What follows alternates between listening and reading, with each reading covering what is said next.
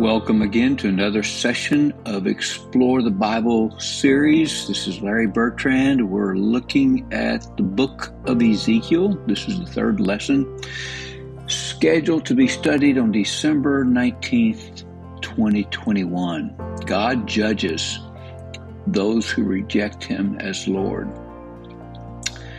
Key passage for today is Ezekiel 20, verses 1 through 14, and the key verse is Ezekiel 24:14. I, the Lord, have spoken. The time has come for me to act. I will not hold back. I will not have pity, nor will I relent. You will be judged according to your conduct and your actions, declares the sovereign Lord. So as we look at Ezekiel 20, verses 1 to 14, we'll note God's faithfulness to the sinful, rebellious children of Israel. We'll note also that despite the children of Israel's rebellion, God was faithful to keep his promises. And we're going to reflect on how the celebration of Jesus' birth reminds us, as we're in the week before Christmas, reminds us of God's love, even when we are disobedient to him. This week, we're going to recognize that repeated rebellion against God leads to facing his judgment. So can you recall a time when you were surprised by the response of another person? Maybe you were surprised that it's been a long time since this happened, but Major League Baseball had a lockout, and the current because of the current lack of agreement. And so in early December, the collective bargaining agreement between Major League Baseball and the Major League Baseball Players Association expired, causing a lockout or a workout stoppage. It's the first in more than 25 years. Wow, couldn't believe it was that long ago. The lockout means all player activity stops from all Major League Baseball. No free agent signings, no use of team facilities, no trades can happen, no contracts can get processed, agents don't meet with their clients, teams can't speak to the media. Both sides have been in negotiation for several months discussing items such as rule changes and player arbitration, salaries, the postseason, what to do with the postseason, and the players' time in the major leagues, and so forth. So the two sides are hopeful that about coming to an agreement by early February or signing our spring training camp could be delayed if they don't come to an agreement. So do you think either side is surprised by the response of the other side? It's hard to know. Today, we're going to look at a group that approached God and were surprised by his response. I want you to consider during today's study why the people who approached God should not have been surprised by his response. We'll see that their behavior warranted the response that God gave them. So Ezekiel shared about a time when some elders approached him to inquire of God with the expectation that God would respond. But God's response wasn't what they expected. Today, we'll see the consequences of continued disobedience to God. Disobedience always brings us to consequences in our relationship with God. So as we look at the broader context of this passage, it's Ezekiel 20 all the way to 24, verse 27. We see that some elders came to Ezekiel to seek God's counsel, but the Lord refused to answer them. Ezekiel rehearsed the sad, sinful history of God's people. And he tells them how the Lord had delivered them from slavery in Egypt, but they would not lay aside the idols they had served there. God led them from Egypt into the wilderness, but their sin continued. God warned he would scatter them among the nations, but they continued to rebel. Ezekiel's generation had followed the wickedness of its ancestors, so God would not respond. Yet one day, he would have compassion on his people and restore them to the land.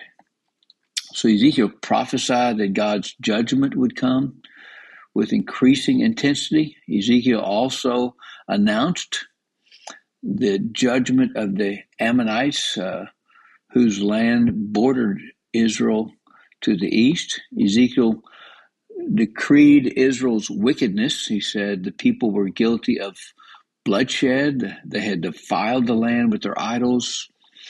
Evil rulers pursued their own profit. Citizens oppressed foreigners and refused to honor the Sabbath. Ezekiel warned that God would scatter them among the nations. The Lord likened his people to dross, the impurities that separated them, separated from the molten silver or gold. And so the prophets abused their office for personal gain. The priests and princesses sought out their own good. Ezekiel told a parable about two women who represented Samaria and Jerusalem, the capital cities of Israel and Judah, respectively.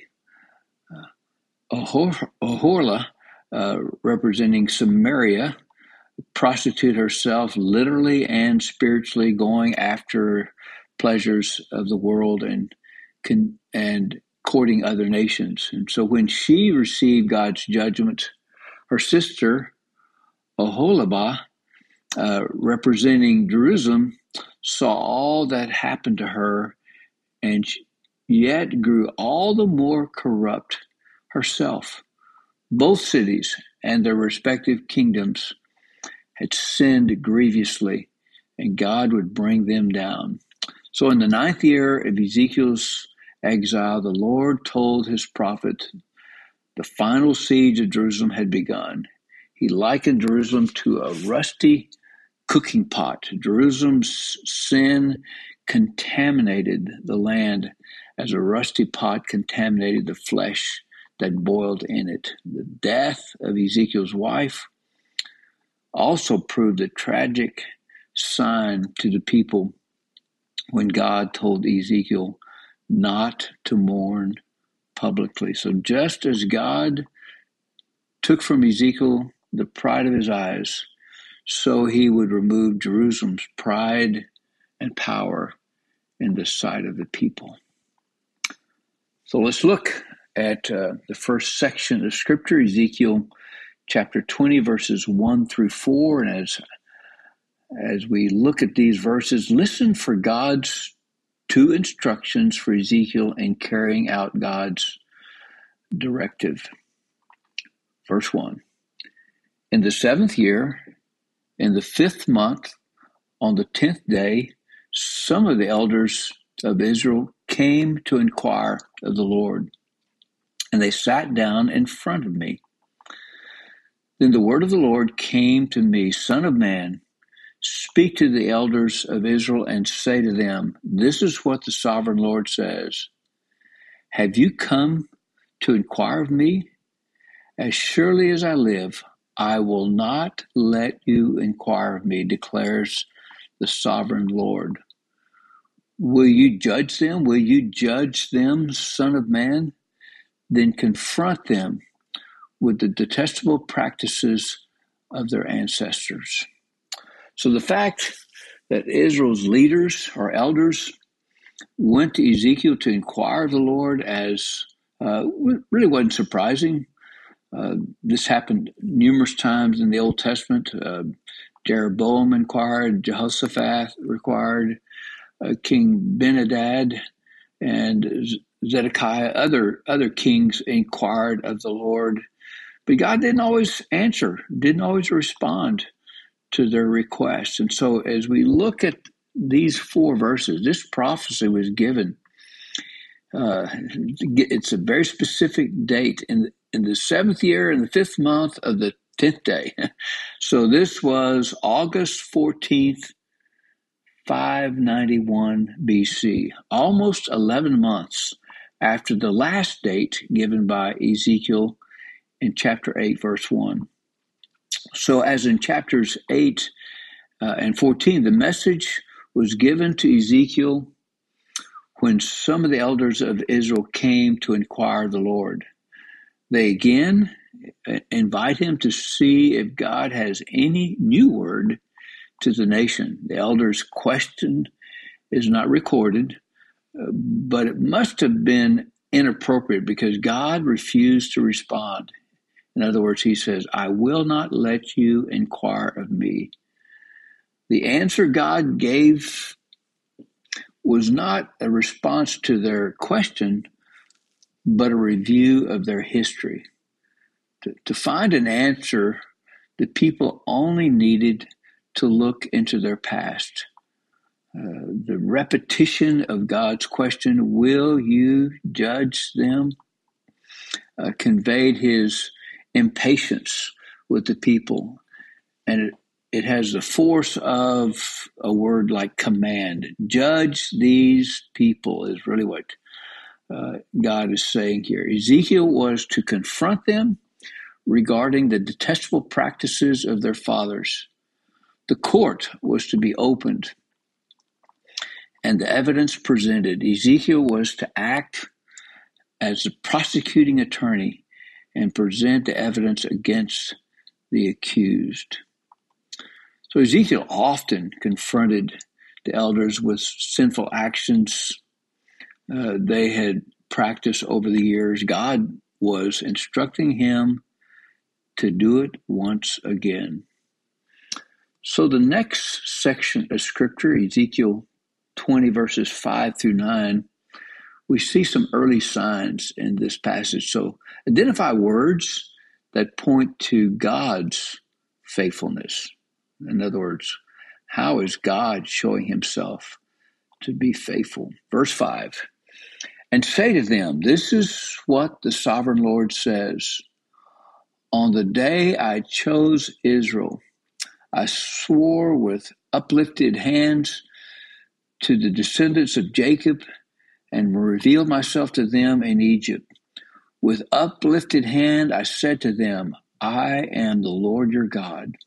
On that day I swore that I would bring them out of Egypt into a land I had searched out for them, a land flowing with milk and honey, the most beautiful of all lands. And I said to them, each of you, get rid of the vile images you have set before your eyes on, set your eyes on, and do not defile yourselves with the idols of Egypt.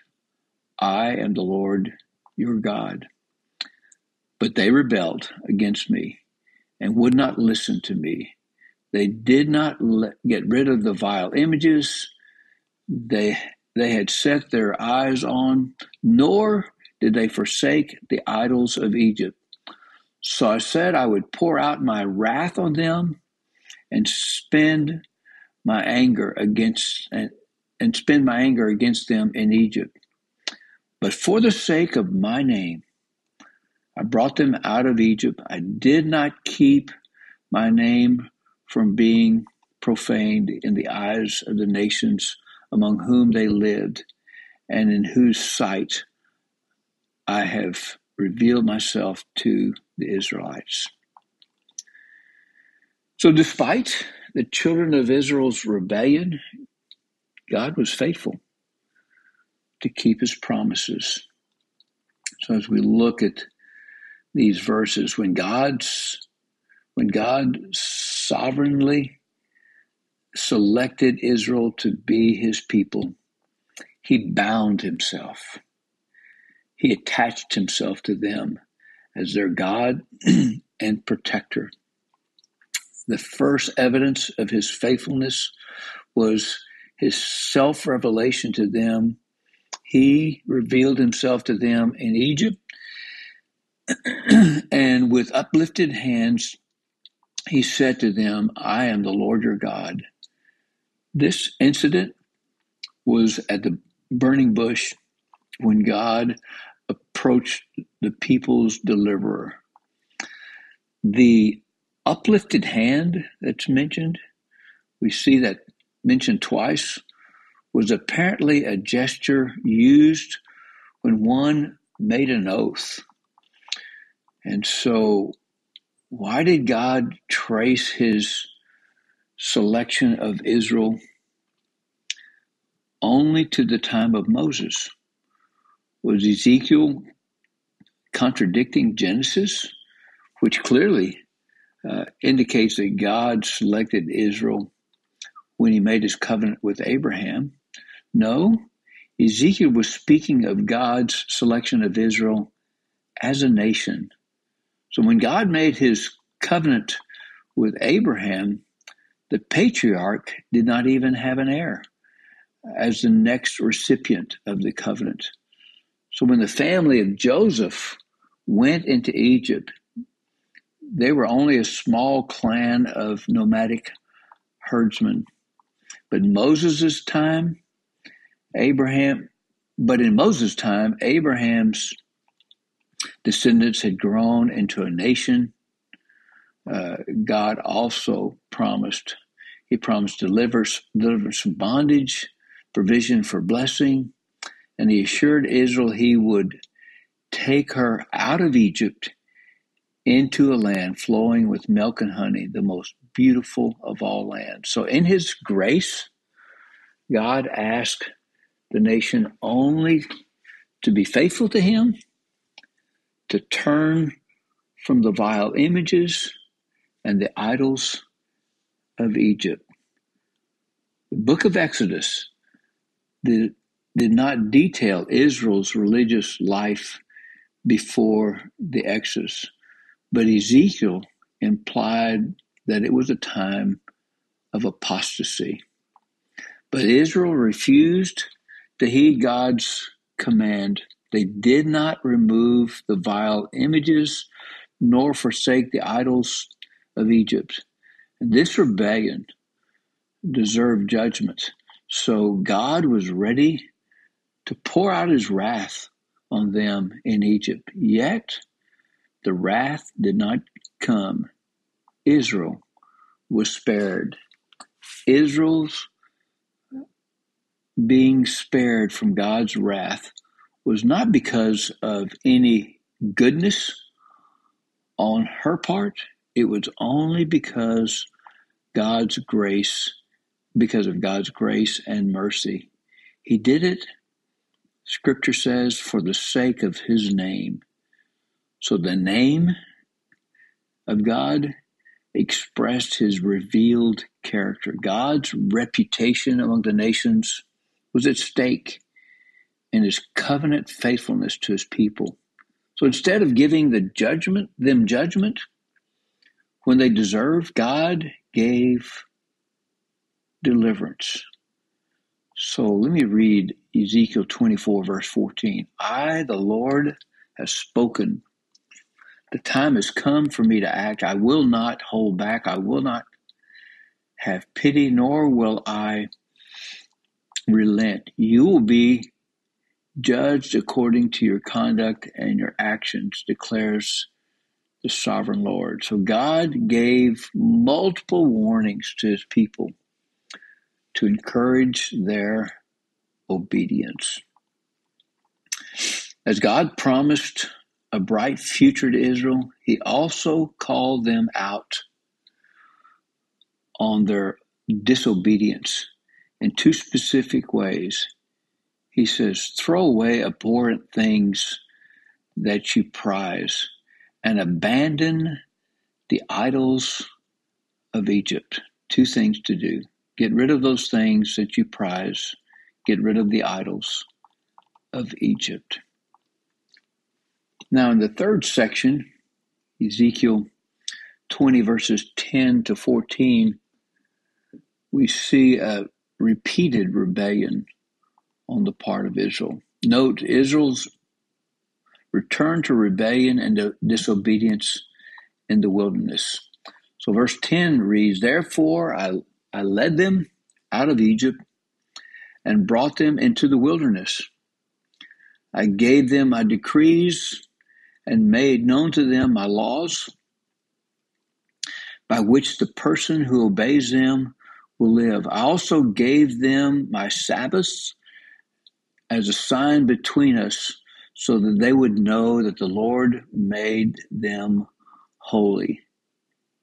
Verse 13, Yet the people of Israel rebelled against me in the wilderness. They did not follow my decrees, but rejected my laws, by which the person who obeys them will live.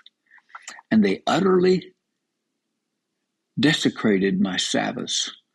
So I said I would pour out my wrath on them and destroy them in the wilderness. But for the sake of my name, I did what would keep them from being profaned in the eyes of the nations, in whose sight I had brought them out. So God provided the wandering Israelites what was required to be obedient to God. They needed a leader, they needed the law, they needed the Sabbath. So looking at these verses, Ezekiel traced Israel's history in the wilderness, discussing God's relationship to the first generation and then the second generation, the ones who would go into the promised land. The wilderness experience began with another outpouring of God's grace by which he led them out of Egypt into the desert. Those listening to Ezekiel would remember hearing about the miracle at the Red Sea when God parted the waters for Israel and delivered them from Pharaoh's pursuing army. God did not rescue Israel only to abandon her in the heat of the desert. He saved her from Egypt so that he could set her apart for himself as his special nation. So the books of Exodus and Leviticus contain God's laws and statutes for his chosen people. God singled out one of his laws, the Sabbath, as a visible manifestation of the Mosaic covenant. It was a sign to the Israelites that they were God's special people and were obligated to keep his law, to remember the Sabbath. So instead of responding in obedience, verses 13 through 17, to God's gracious provision, the nation disobeyed and rebelled against his rule and kept on in their idolatry. God's response was the same as the response in Egypt. The people deserved to die, but for the sake of his name, God spared them. There was a temporal judgment, though. Those who had sinned were not allowed into the promised land.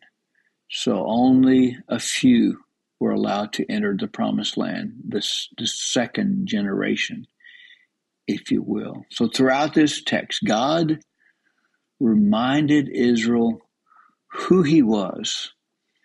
And the phrases repeat, declaring what the Lord God says, the declaration of the Lord God in chapter 20, verse 3, the fact that I am the Lord your God, chapter 20, verse 5 and 7.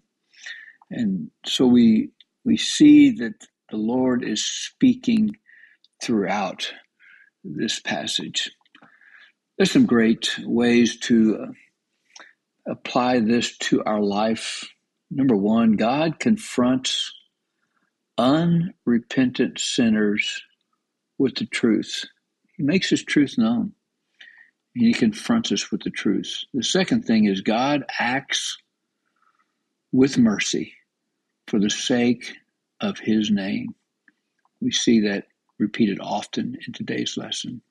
And finally, repeated rebellion against God leads to facing his judgment. Remember, there was one whole generation of the children of Israel that were not allowed to enter the promised land. Repeated rebellion against God leads to facing his judgment.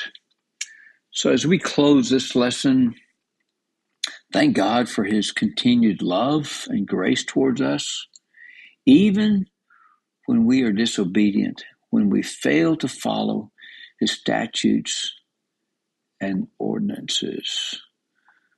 I close with a song entitled, "My Faith Has Found a Resting Place."